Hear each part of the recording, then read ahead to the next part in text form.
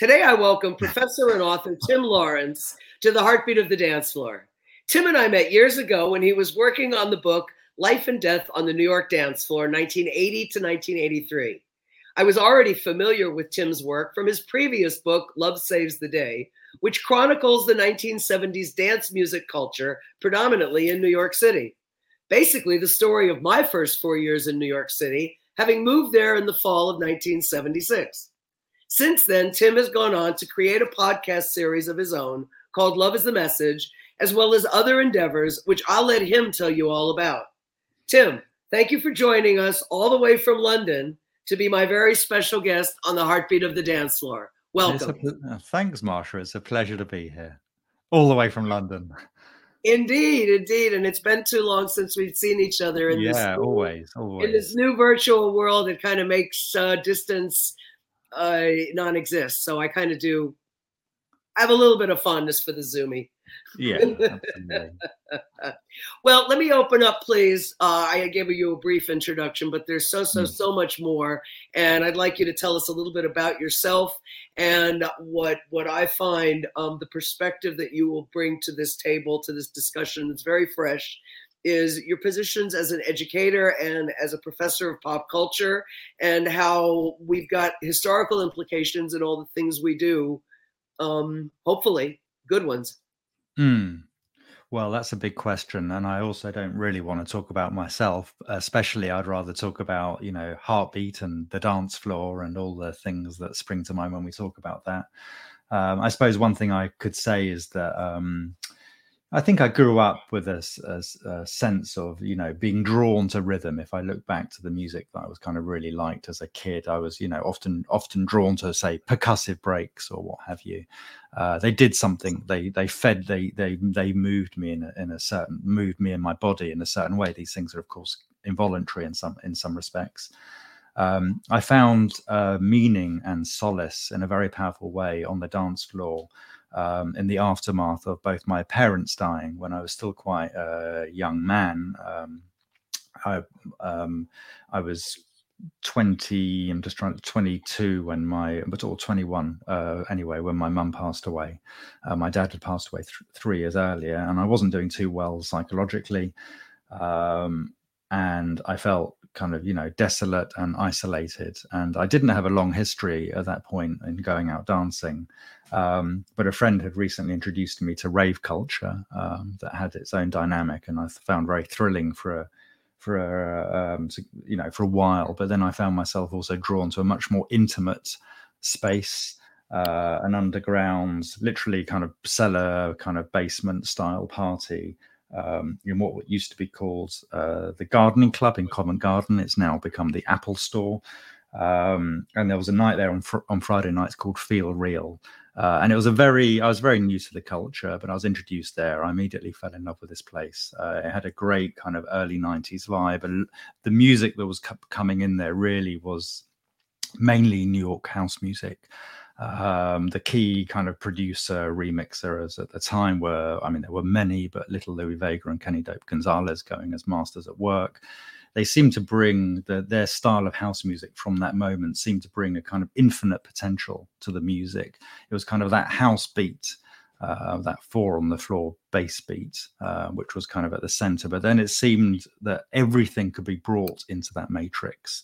And Louie and Kenny were really, quite far developed in terms of developing that sort of aesthetic, bringing in soul and jazz and R&B and dub and Latin and African kind of, musical tropes and musical styles. So it seemed like there was this infinite potential. There was something about the music that had a very communal sensibility or helped generate a community. And in that space, which was also a space where there was a very good communication between the DJs and the dancers, and with the help of some MDMA or ecstasy, I was able to feel okay for a period, for a few hours, maybe even for 5 or 6 hours. And it was only on that floor at that moment that I felt that kind of things were all right. When I wasn't on the floor at that moment, I wasn't really so sure. And so this kind of, I think, a sort of indelible bond was established there and then. that gave me a sense that the dance floor was a place, obviously, where I could enjoy music and I could enjoy dancing, and I could even explore this this what was then still felt like a radical form of cultural expression. But above all, it was like what was important is how it made me feel. And it also is how it made me feel, not only being, well, I suppose in a situation where I wasn't with my closest friends, I was largely with people I didn't know. And yet there was an affinity, a sense of a bond, a sense of a community, which, although in some respects superficial, also felt very, very deep. But for that moment in time, you're absolutely right. And that's part of what led to this series. There's so many components that make up that heartbeat, and it can be different for various entities that are on the floor participating in the same moment in time. But for that moment in time, we are all united. Music is a universal language. I've danced and shared the floor and had that same community feeling with deaf people who feel the rhythm intrinsically within their body. And yes, there is a physiological response. Yeah. And, the joy of being able to get that total abandonment, to find that emotional release that maybe you can't find in your daily world, but you can find it completely surrounded by people, yet in total anonymity with yourself in the middle of the experience. I think anyone that's been there knows how cathartic it really can be. And you put your nail on the head, Tim. Yeah. So that's all very true, Martha and Marsha. And one of the what came out of that eventually is I just started to kind of around that same time or shortly, I had quite a successful career in politics journalism, in television, and I got my dream job not that long afterwards, but also decided pretty much, a matter of weeks after I started my dream job, that what I really wanted to do was get out of political journalism, explore something that was more cultural, because Parliament, Westminster, UK politics at that time was somewhat depressing, and it felt like it wasn't really.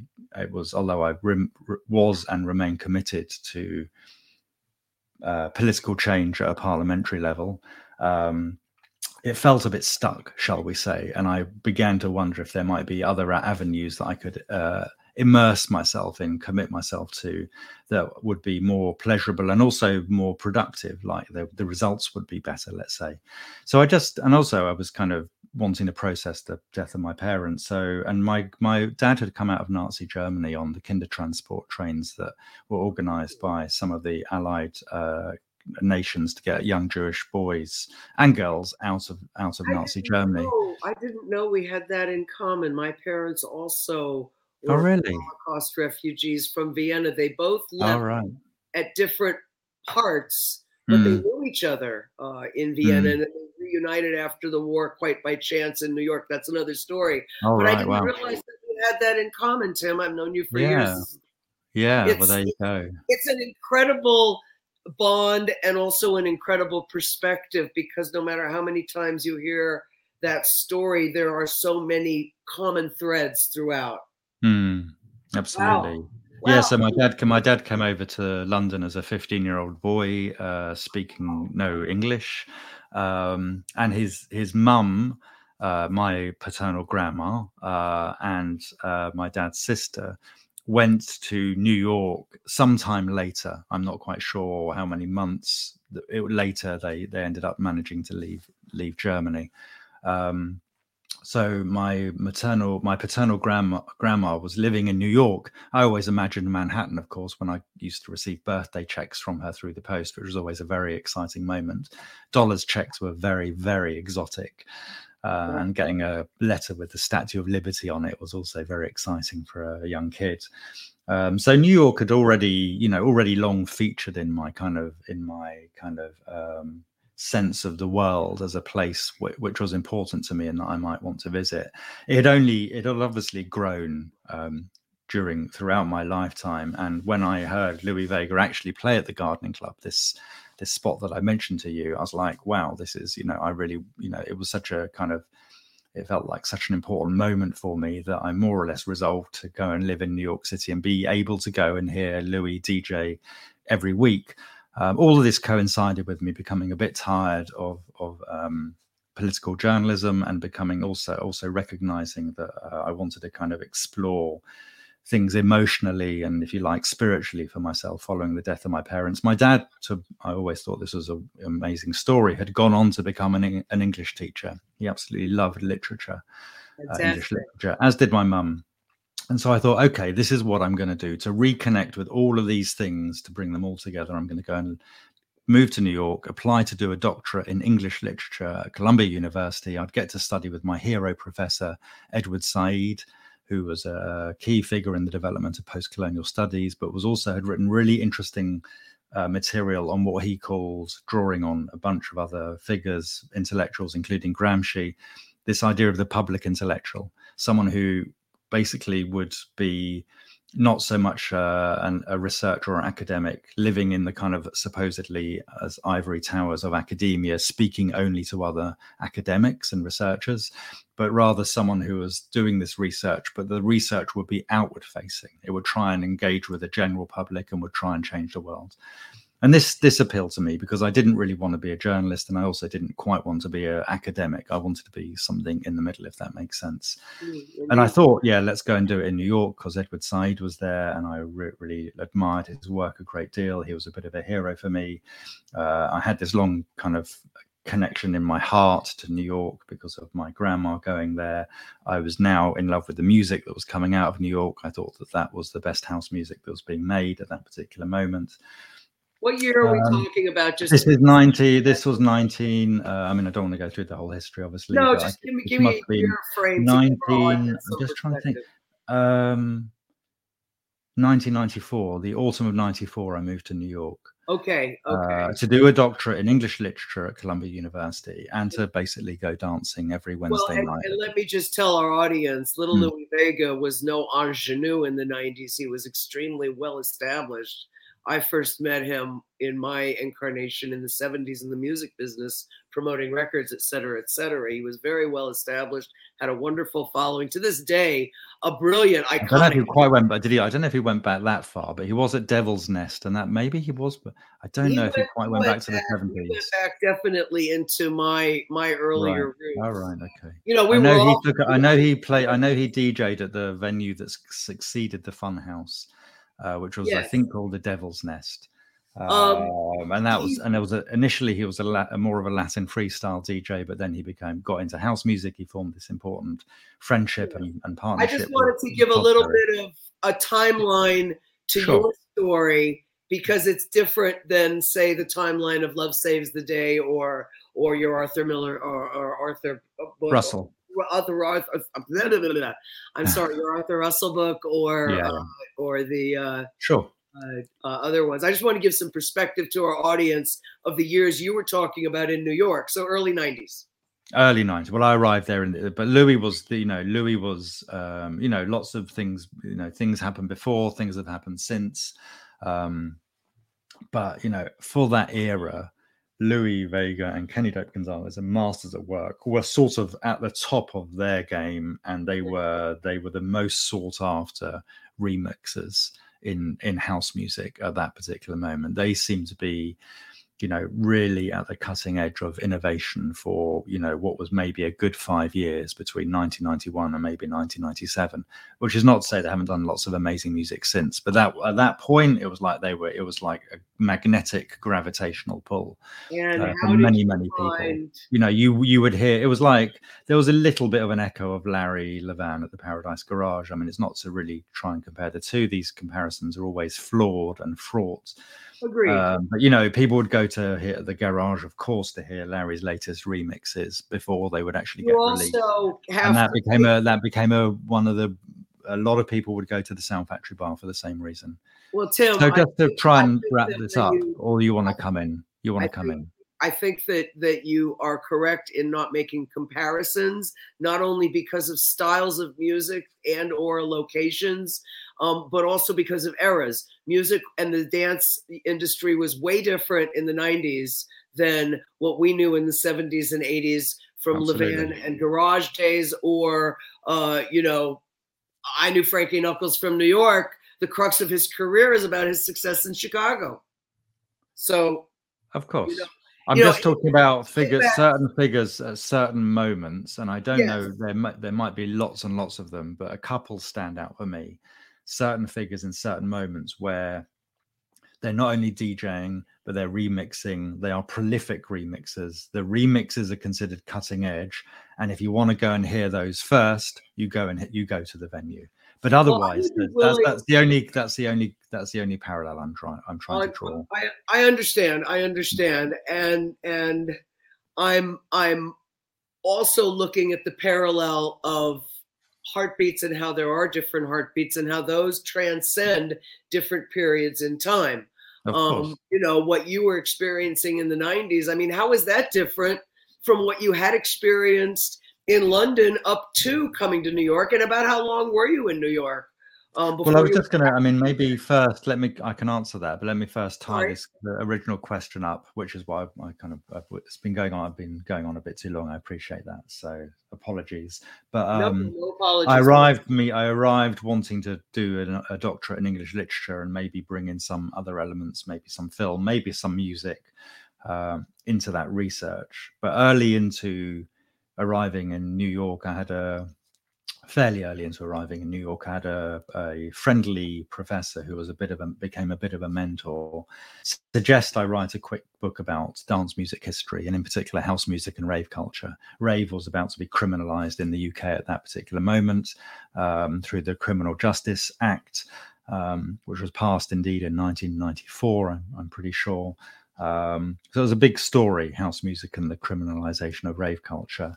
And I thought that would be a good thing to do on the side, if you like. I then so I started to research this book. I got a book contract to write it. And in the process, very early into the process of my research, a guy called Stephen Prescott, who was the co-running dance tracks with Joe Closell, that was a record store I was going to every Friday night, suggested I speak to David Mancuso, who was around somewhere towards the beginning of party culture and would be a useful person to speak with. I've told this story before. I didn't really want to speak with David particularly. I didn't want to go back to the 70s. I wasn't that drawn to the 70s. I was into electronic dance music. I wasn't that into disco. Disco was the music I'd hear on the radio as a kid growing up. I certainly wasn't too sure I wanted to go to pre-disco because that wasn't going to be the focus of what I was going to write about. But I met David. I was fascinated and in some respects spellbound by his story. He established a prehistory in the 3 hours we spoke together, of a prehistory of what we might as well call disco, which I don't think had been written about at all in any other book. There'd been passing references, maybe. Tim, I don't even think it had been acknowledged before, to be honest with you. And let's face it, there would be no disco as we knew it if it wasn't for the precursors and that. Exactly, it didn't come out of nowhere. So, and indeed, David had would acknowledge he had all his own precursors as well. This is the stuff of another interview, really. Though we'll see, stuff might also come up around David and the Loft. Can I also interject? But wearing my journalistic hat, I knew that this was, it was like the light bulb went on. It's like, wow, there's this whole. I don't mean to interrupt you, but I do want to keep our listeners up to speed. If they don't know who David Mancuso is, David Mancuso is probably most famous for what started out as a private party at his living space, and it turned into the Loft parties. And there's a whole lot of story and history on it, and I implore you to look it up. Tim's got some wonderful background on his website about David, and he is truly one of the icons. And well, I'd say buy a book, quite frankly, rather than go on a website. Just wanted to enlighten the listeners there, Tim. Absolutely. Well, anyway, the story goes that it was clear that there was a whole prehistory of disco had not yet been written about what was going on downtown with all these private parties that mushroomed, and also public discotheques, and also that the story of disco, which up until then had revolved around telling stories about Studio 54 and the basement at Studio 54 and the door queues at Studio 54 and Bianca Jagger on the White Horse at Studio 54, and then a bit of Saturday Night Fever, and then a bit of Donna Summer, and then the Bee Gees, of course. So there was more to say. Isn't that really what erupted our pop culture of today? I don't think People magazine would have blossomed the way it did if it wasn't for Studio 54 back then. I have to say, this is not something that primarily interests me, although I did take an interest in writing about how Studio 54 emerged. It was clearly a cultural phenomenon. So all of this stuff, include all the stuff I do talk about in the first book in some detail. But the first book really is the first. It was the first book to kind of provide a history of disco that it began in 1970 and explored the roots of what came to be known as disco, with, in particular focusing on the influence of David Mancuso at the Loft that hadn't been properly recognized at all at that moment. So that was the kind of none of that pieces of Love Saves the Day. And in the end, the 70s became so fascinating to me, and David's story in particular, but also many other stories, because it was a movement. And it was a radical movement, both socially and sonically. This period became so fascinating to me that in the end I found myself that and this book, which was called Love Saves the Day, taking 500 pages or so just to cover the 1970s. I didn't get anywhere near house music, which is what the book was supposed to be about. So you fell in love with us. And so, I mean, just to on the bio, I mean, we should be past this by now, but I mean, I've written a couple of other books and I've started started various other things, but in 2000, in the run up, well, I suppose around 2002, and then definitely happening in 2003, David approached Colleen Murphy and also myself to ask if we would like to start co-hosting Loft parties in London. So that's something that we started in June 2003. David passed away at the end of 2016, but the parties in London have continued, although not during the pandemic, of course. So this is another thing that, so it was very interesting to do this work, if you like, as a researcher, interviewing not only David, but at least 100 other people who were involved in, and then eventually for the 3 books, probably 300 people I must have interviewed. To find out what was going on in this incredible time and space of New York City in the 70s and early 1980s, in particular, I came to believe. But it's very interesting not only to be just interviewing people, you get one set of perspectives, but then to actually organize and host the parties oneself gives one another perspective. And let me segue. So working alongside David did become pretty interesting, I have to say, because he was everything in that room, as far as David would be concerned, was to maximize the energy and the joy on that dance floor. Everything was organized with that in mind. So it's very interesting.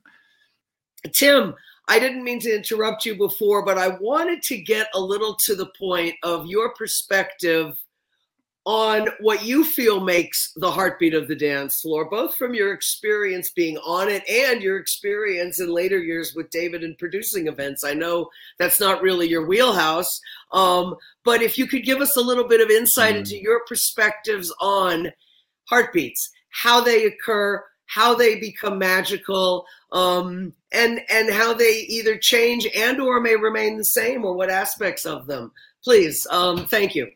Sure. So I think there's both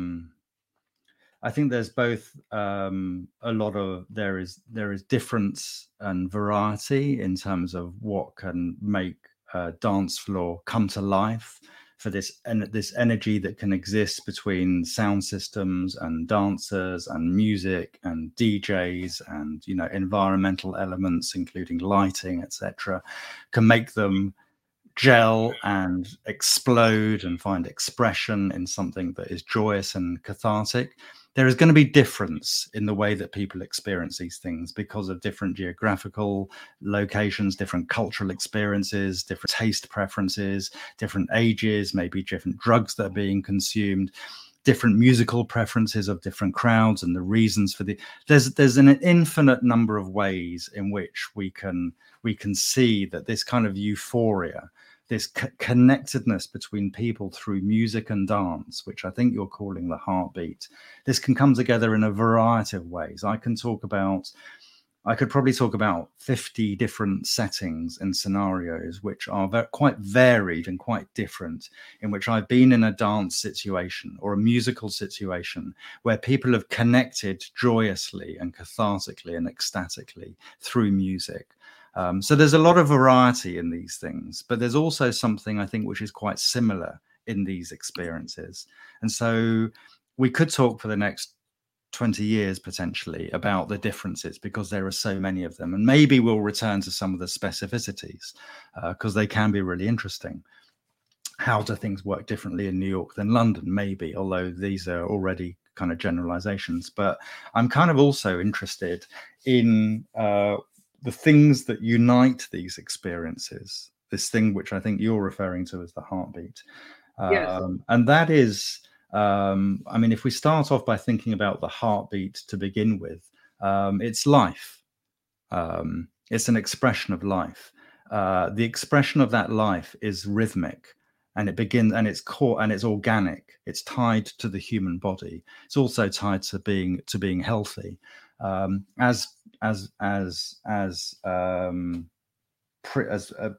we are in the womb, growing as babies before we are born, this is our primary sonic experience, is to hear the heartbeat. And it's obviously it's reassuring. And it also, the interesting thing about the heartbeat is it provides structure. You know, as human beings, we like variety, we like unpredictability, we all these things, but we also often organize ourselves around structure. The other thing to be said about the experience of the unborn and then born child is that they're used to being in a contained space, a warm space, a comforting space that has some boundaries and that contains them and also nourishes them, because the baby is basically being fed through the warm, hearing this sound. Sound is also the thing that existed at the beginning of the universe. The origins of the universe are the Big Bang. So the idea, and also sound, is a very interesting phenomenon. I wouldn't want to start saying it has godlike qualities, because I haven't really, but anything else, I haven't thought this through. But sound is omnipresent. It fills every space available, and it's omnidirectional. So wherever you are, you can't see everything with your eyes. Your eyes are very directional. Your eyes also create separation between you and the world. Your eyes tell you what is in front of you and that isn't inside of you. Sound doesn't work that way. Sound comes inside of us. We feel sound. We all know the kind of, the references to feeling your kind of, your stomach, feeling the bass in your stomach if you're on a dance floor as it comes through the floor. We know that's why bass bins are on the floor. So sound disrupts who we are as human beings. But it also enables us, by disrupting us as human beings, it enables us to kind of temporarily reduce our concern with our ego, our separation, and allows us to start to connect with other people. And this goes to the heart of the being of the universe, the being of existence, is it's through sound. And this is what we're talking about here, is we're talking the effect that sound can have on human beings. Exactly. Anthropology indicate the research into the earliest forms of human organization and community indicate that humans got together and so we know some of this stuff from cave paintings, for example. What were they drawing on cave paintings? The first paintings show people dancing. And one of the main theories as to why this came about is that if humans learned at an early point, and this is ancient history, of course, to combine together in groups, then they would be more likely to survive than if they remained separate. And the way they just formed their bonds within groups was through dancing and through music. And this is almost certainly pre-linguistic as well, pre what we would consider to be language. No doubt. This what you are calling the heartbeat, referring to my own work, it doesn't begin in 1970 in downtown New York, obviously. It doesn't begin with kind of rock and roll and the twist. It doesn't begin with jazz emerging in New Orleans. It doesn't begin with, the emergence in Africa of human beings putting animal skins on kind of structures in order to make drums. It goes back to the beginning of human civilization. It goes back millennia and millennia. And since then, humans have found ways to organize and get together in order to enter into this ritual that can bring them a sense of collectivity and communality and also joy. Barbara Ehrenreich has written a book that I read only this summer, which I thought was excellent. And it's a history of collective joy. What Ehrenreich notes is that from the birth of Christ onwards, and certainly from the formation and establishment of Christianity as an organized religion, gradually these expressions of collective joy got to be erased from society, and they got to be repressed and controlled and channeled through the institution of the church. And this, in particular, Protestantism was kind of responsible for this. But from the late night, and I realize I'm racing through history here. No, it's fascinating, Tim.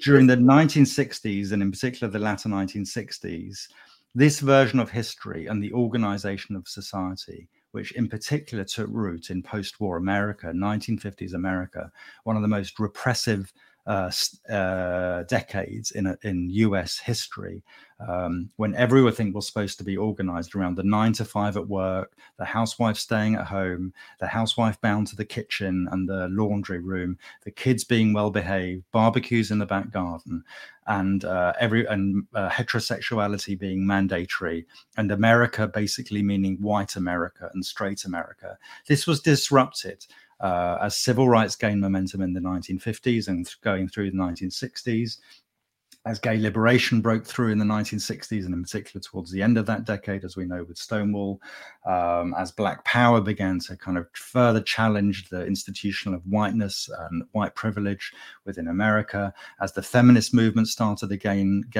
momentum, as the anti-war movement against the Vietnam War started to challenge US colonialism, as a whole generation of young people in particular, but not only young people, decided that they wanted to think about different ways that they could live their life and organize their society, and sometimes took a nice dose of LSD in the process in order to explore. You're talking about my generation. Exactly. I'm talking about your generation, and I came a little bit after it. Exactly. And there was a desire to find new ways to experience life, to experience work, to experience pleasure, and a lot of these energies came to be repressed during the very late 1960s. There were assassinations, there were infiltrations of Black nationalist organizations. There was no immediate passing of rights for gay men and lesbian women, and bisexuals and transsexuals. There was a repression of the anti-war movement. LSD was made illegal, and a lot of these energies, instead of disappearing, found a different form of expression, and they found it on the dance floor, and it was the downtown New York dance floor. And it kind of happened in New York because it was the most, it was an advanced industrial city, in very general terms. It was the major cultural center in the Western world, even if it was going through economic hardship. It was going through significant changes economically. So the ex-industrial base, if you like, the downtown lofts were beginning to empty out of industry. So spaces opened up in which artists and musicians and people like David Mancuso could live and explore new ways of expression. And it also, partly thanks to its history of migration, and its emergence as one of the gay capitals of the Western world, if not the most important gay capital of the Western world. It had the most diverse population on the planet in terms of race, ethnicity, gender, sex, sexuality, and class. It was primarily a working class city, in fact, in those days. So New York was able to bring these mix of energies, these countercultural energies, these voices from the margins, women, queers, people of color who had been excluded from society, and gave them a new space in which to express themselves. And the way that these groups had experienced oppression through their bodies. Their bodies were being controlled by society. Queers were not allowed to have sex with each other. It was forbidden. Black people and brown people were discriminated against because of the color of the skin on their bodies, and their whole lives could become repressed, or in many ways were repressed because of their bodies. Women were controlled through their bodies, and were told they needed to stay at home, or that they wouldn't get equal rights at work, or etc., etc. So these groups had experienced physical bodily repression, and they wanted to find a way of expressing themselves and organizing socially in which they could experience bodily freedom. And this became the dance floor. And this is also why disco, when it eventually emerged properly in 1974, was in many respects the sound of a countercultural coalition. It was a sound that represented the values and the aesthetic preferences of people of color, of queers, and of women, because these were the people who were going on the dance floors where that sound was forged. Disco was the first sound that really grew out directly from the dance floor and nowhere else.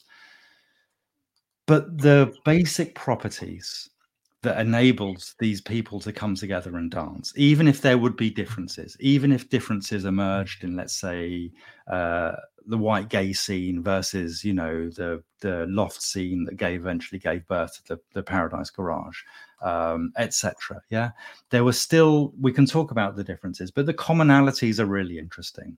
And the commonalities are, you have a comfortable space, yeah, where people feel safe. They don't feel that they're kind of in danger. Very important. Agreed. The sound is arranged in a way that means that people can enjoy the music. There's a lot of attention is paid to that. That also means that your space needs to have decent acoustics, because acoustics, I forget what the percentage is that's often given to this, but I don't know if it's as much as 90% of the sound is down to a room's acoustics. Have a fantastic sound system, but if you're in a horrible acoustic space, you'll sound horrible. And then it's about the music, and the music is about not so much like one style of, let's say, dance music, to use a generic description, is better than another style of dance music. It's what is the issue is, the concern is always, what is the communication like between the person selecting the music and the people who are dancing? And all that matters is that there's a communication.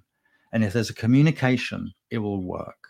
That's the heartbeat. It's about connection. It's about the way that sound connects bodies to sound, and it connects bodies to bodies. And the DJ as a culture worked because it was a way of connecting the music to the desires of a dance floor. And the DJs who emerged, who were the best DJs, who were the most successful DJs, weren't the people who were the best looking. They weren't necessarily the people who were the best technicians. They weren't the people who were the best connected. They were the people who could respond as kind of sensory, you know, sensory agents, if you like, and detect what the mood on the floor was, and could both encourage and lead that energy into places that maybe wasn't being expected, but above all could respond to it and find that balance and go on a journey that was, you know, and this is what we call antiphony or call and response. And we see it in many other different musical situations, including kind of, you know, the black church, where the preacher shouts out one thing and the congregation replies, and you generate a song. It's a conversation through music. And in a way, that's all DJing is. It's about establishing the conversation. And the only thing that matters for that dance floor, for this heartbeat, this communication, this connection to exist, is that the communication is allowed to flow. The DJ who just wants to dictate, go off on his or her own trip, is not going to be a dance floor that produces euphoria. And that also, you know, a DJ who also doesn't, you know, who also doesn't ever know how to lead is probably also not going to generate a certain amount of it, because part of the excitement is also introducing new music or taking or thinking what music that crowd might want to hear that they haven't heard before.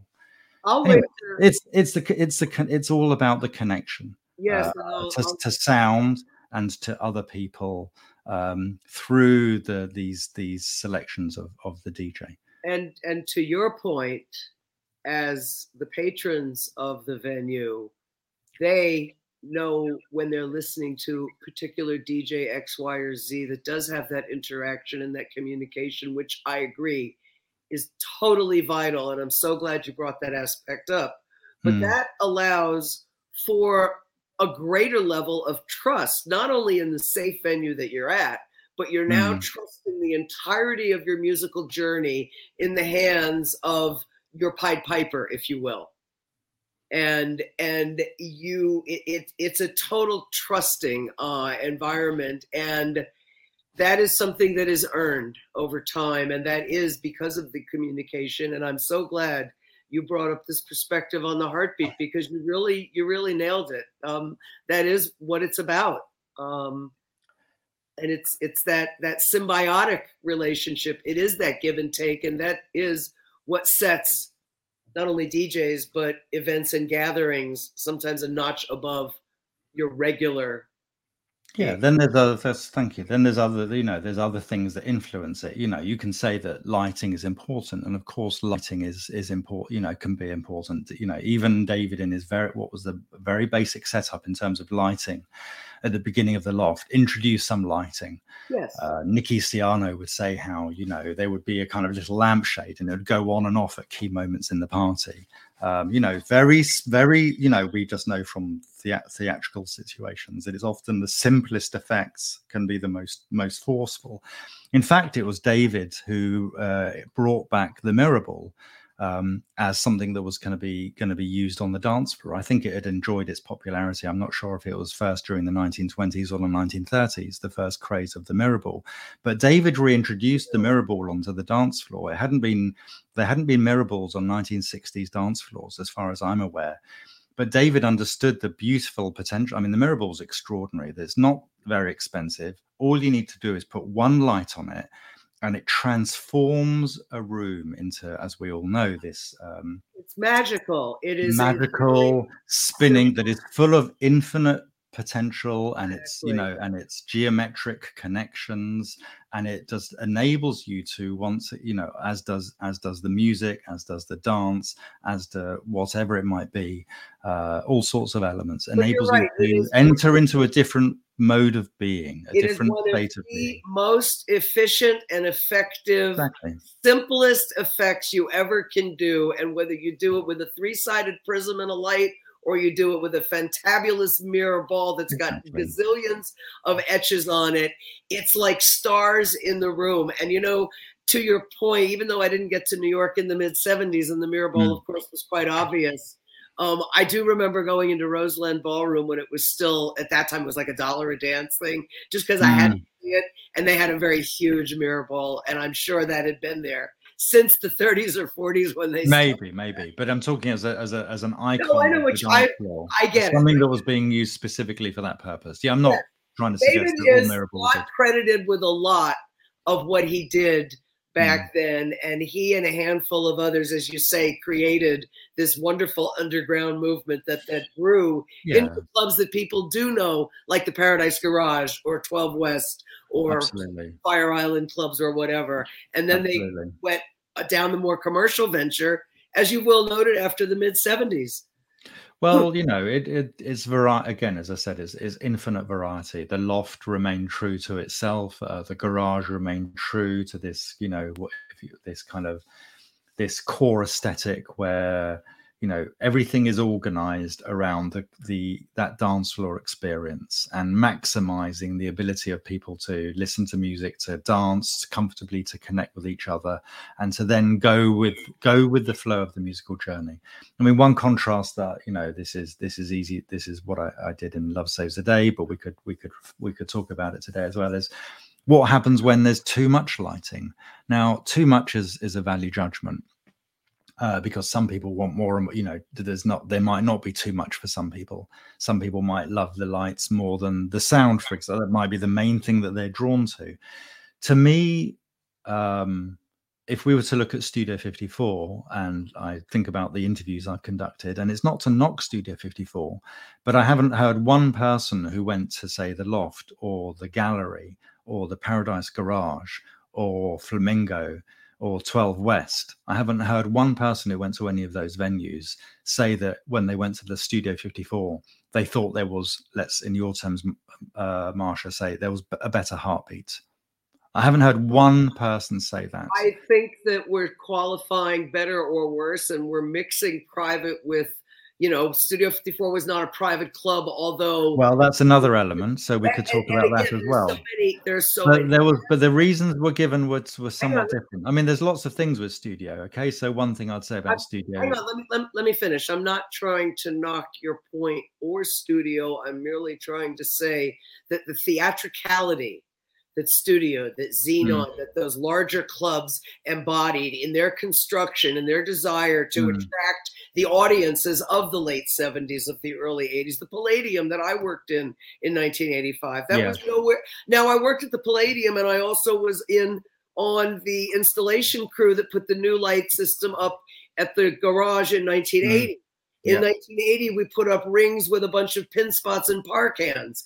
In 1985, the Palladium had robotic lighting fixtures. So I think that each had its own element. And I think, to your point, to get back to the lighting, I think that anything can be too excessive or not enough. It's very hard to find that perfect point in the middle. And that goes for just about all aspects, I think. And in lighting, I hate it when everything is on all at once, because then you can't recognize anything.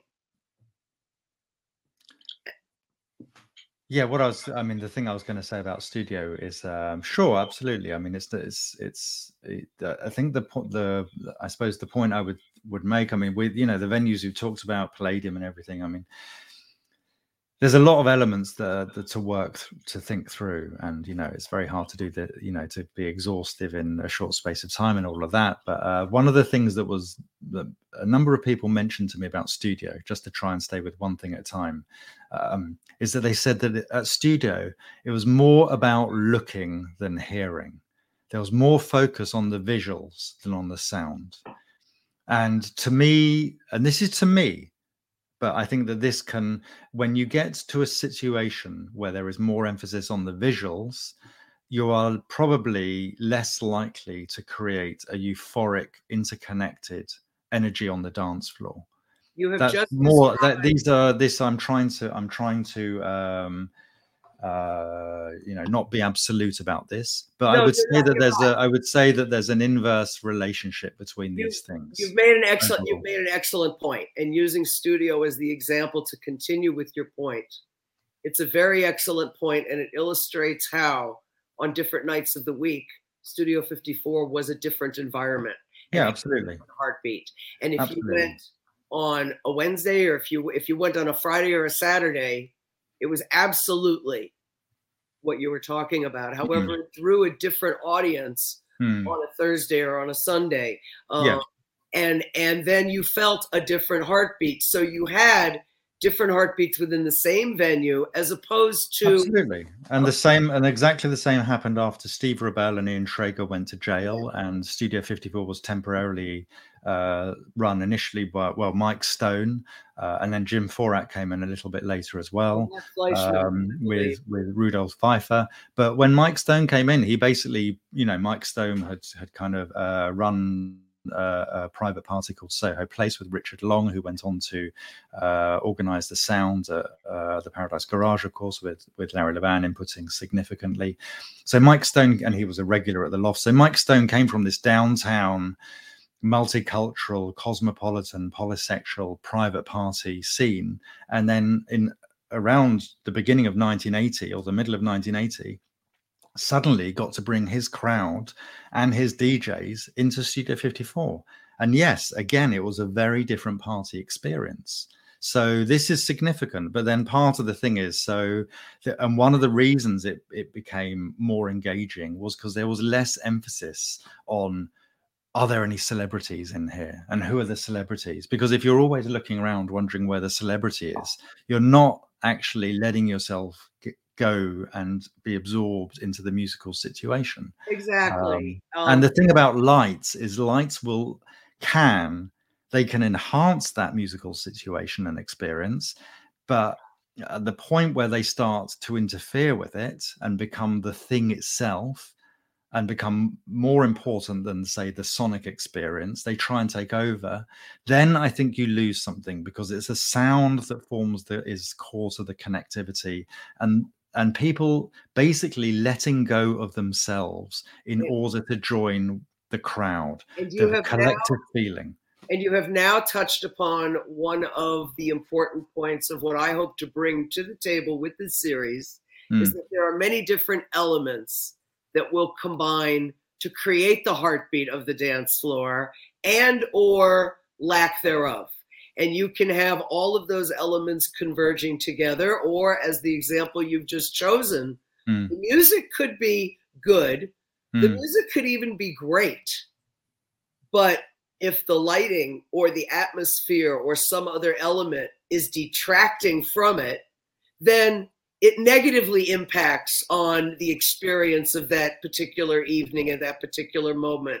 So maybe there's a very faint heartbeat as opposed to an outstandingly strong one when you've got that symbiotic energy that can occur between the visual technicians and the musical creators, like a person who's setting up your musical journey. If you're on the same page with that person and your job is to create the lighting journey that goes along with it, you're working in tandem as a duet. You're enhancing each other's performance as opposed to going in there and creating a fabulous light show just because you can. And I think that detracts from that ultimate perfection we look for, that magic that I say, in the heartbeat. You've brought up so many amazing points. Your perspective is outstanding, Tim. I would love to have you back. I would love to pick up another segment with you. I'd love to explore a little bit more about what you're doing today and some of your current parties and your podcast. But if before we say goodbye, you would please just briefly fill us in on what you're up to, where we can find you. We're going to add tags and hashtags and where we can find you on social media. We're going to go ahead and try to find you as much as possible in so many avenues that you're in. But tell us a little bit about your new podcast. Honestly, I listened to one the other day and I thought it was just fabulous. Your love saves the message. So give us a little fill in on where we can find you and what you're doing. And we look forward to having you back to discuss the 80s and the 90s. Oh yeah, that'll be great. Well, I'm just, I'm working on a new book, so that's kind of taking up quite a lot of my focus right now. I'm involved with. Tell us anything about it. Well, it's going to be it's going to dive a lot deeper into the David Mancuso and the Loft. I always thought that Love Saves the Day was a history of 1970s party and dance music culture that made an argument for David Mancuso and the Loft's central contribution, but also took into account a multitude of other party spaces and elements that went into making that decade what it became. The current book is. Yeah, there's reasons for this, but I think that since Love Saves the Day came out, people have kind of sort of accepted the argument that at the beginning of this culture, there was basically David Mancuso. And I think we can also say Francis Grasso, but Francis's career was more or less over within a year and a half, and he didn't go on. Well, that may be, but you do speak about a point in New York history where you had two cultures doing similar, if not the same thing, simultaneous. And to tell everybody, Francis Grasso was most notable for his work at the Sanctuary, which at that time was predominantly gay and a precursor to the private club Flamingo and then 12 West. Whereas David Mancuso and the Loft were precursors to the Garage, Paradise Garage. And all of them lived symbiotically and with each other collectively in this wonderful environment that was New York City in the 70s. Boy, it was heavenly, I'll tell you.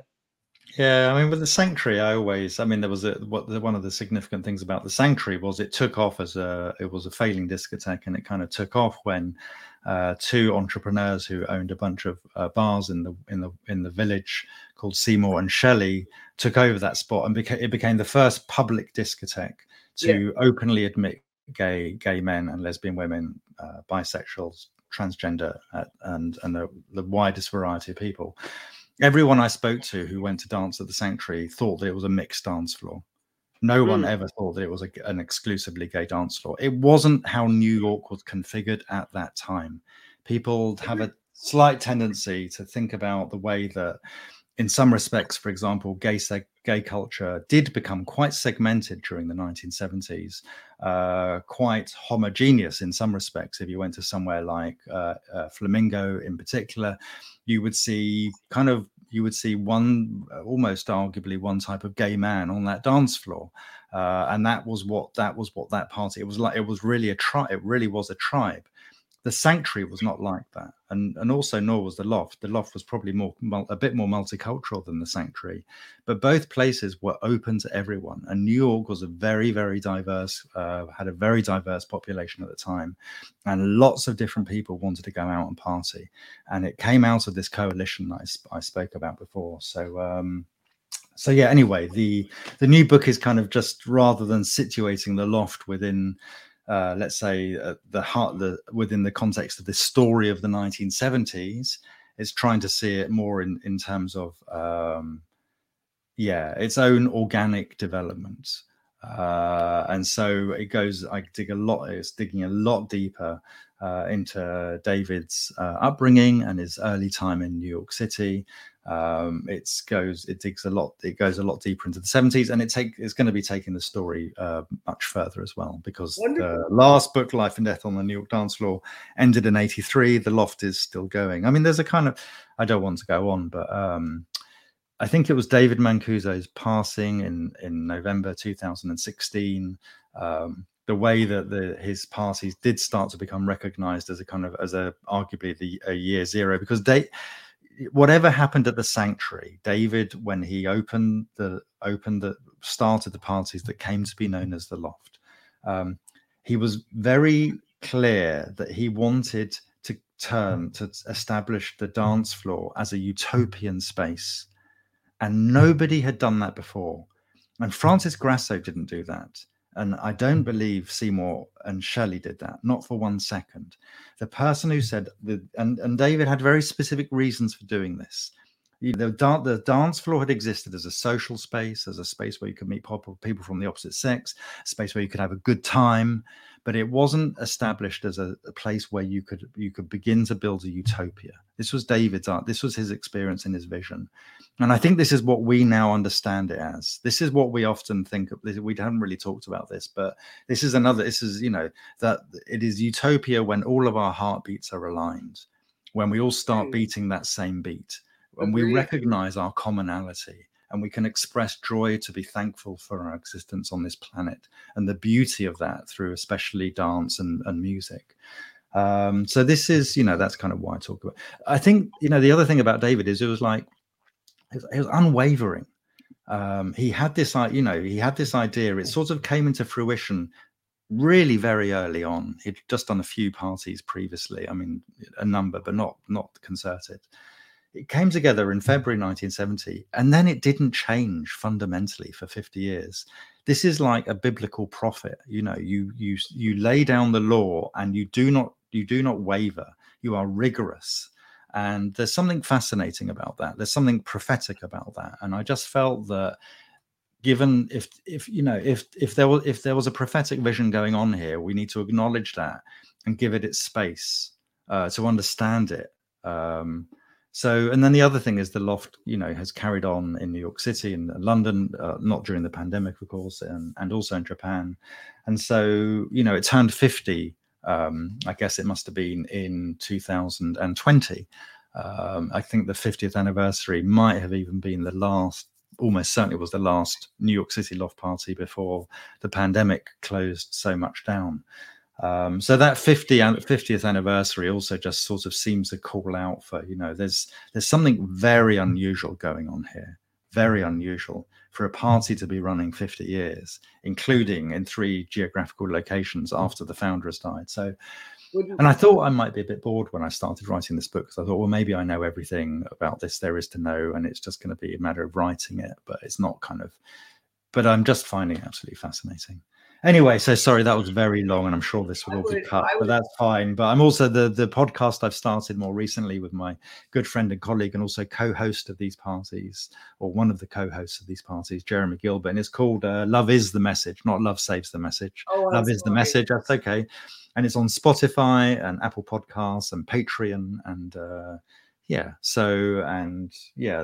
those are some of the, and we're waiting to get parties going again in London. I co-host Lucky Cloud Sound System, which is the party started with David Mancuso and others back in 2003. And we have a party coming up on the 3rd of October, which is going to be interesting to get going again. I think there's a lot of desire for people to return to the dance floor, even if it's complicated. And some people have some reservations. It's a complicated world we live in right now. It's difficult to navigate it. And the other party I started called All Our Friends, which I also DJ at. We're waiting to see when we'll be able to get going again. That's not so clear cut, but I do co-host and indeed even DJ now, and it's been interesting to explore that whole terrain, what it means to pick music in this conversational environment and how it can work. Not as easy as it looks, is it? It's not as easy as it looks. But the funny thing is, I always thought it would be like the most boring thing to do, or I didn't want to do it, or it'd be stressful. And in the end, there came a situation where, and I hadn't felt this for my entire life, but I felt like there was something I wanted to say that I thought, and a way I wanted to connect that I wanted to try out. And when I got that feeling, I thought, I couldn't quite shake it. And before then, I was just the dancer and secondarily maybe the writer. I just wanted to be on that dance floor. Now, I also love the situation because there's 3 of us do it. So you get to have a good dance, and then you get to put on a few records, and then you get to have a good dance. So it's quite an interesting situation. But anyway, that's another story. I hope to be able to travel to the UK and experience this firsthand one day. It would be that would be amazing if you could join us in London. I'm chomping at the bit to be able to travel. These days, I'm kind of erring on the side of caution, but I'm grateful to have the internet. I'm grateful to have people like you in my life that help me present this project, because this kind of came out of a lot of what you were talking about, a way to not let certain memories and certain things that impact people today that they have no idea how or why or whence it came from. And that's a little bit of what we're trying to do. And with our little podcast, and Tim, I must say you have added so much to what I thought a broad definition of what a heartbeat could be, and write down your basic statements about David and what drives you to the book, and to write the book about him. I think that in and of itself exemplifies what I'm trying to accomplish in this series, which is to illustrate how heartbeats come in many different shapes and sizes. No two are the same. They're all unique, but they all have the same overall positive impact on those people that are there experiencing that at the time. Absolutely. Well, I'm just going to throw in, there was one of the interviews I did with David. It was a bit of a jokey interview. It was for some magazine, and I had to pretend I didn't know David, and I had to imagine that the readers reading the interview wouldn't know who David was either. So I just started off by asking him, so David, what do you do if you want to, when you organize a party? So I think this goes to the heart of the question, by the way.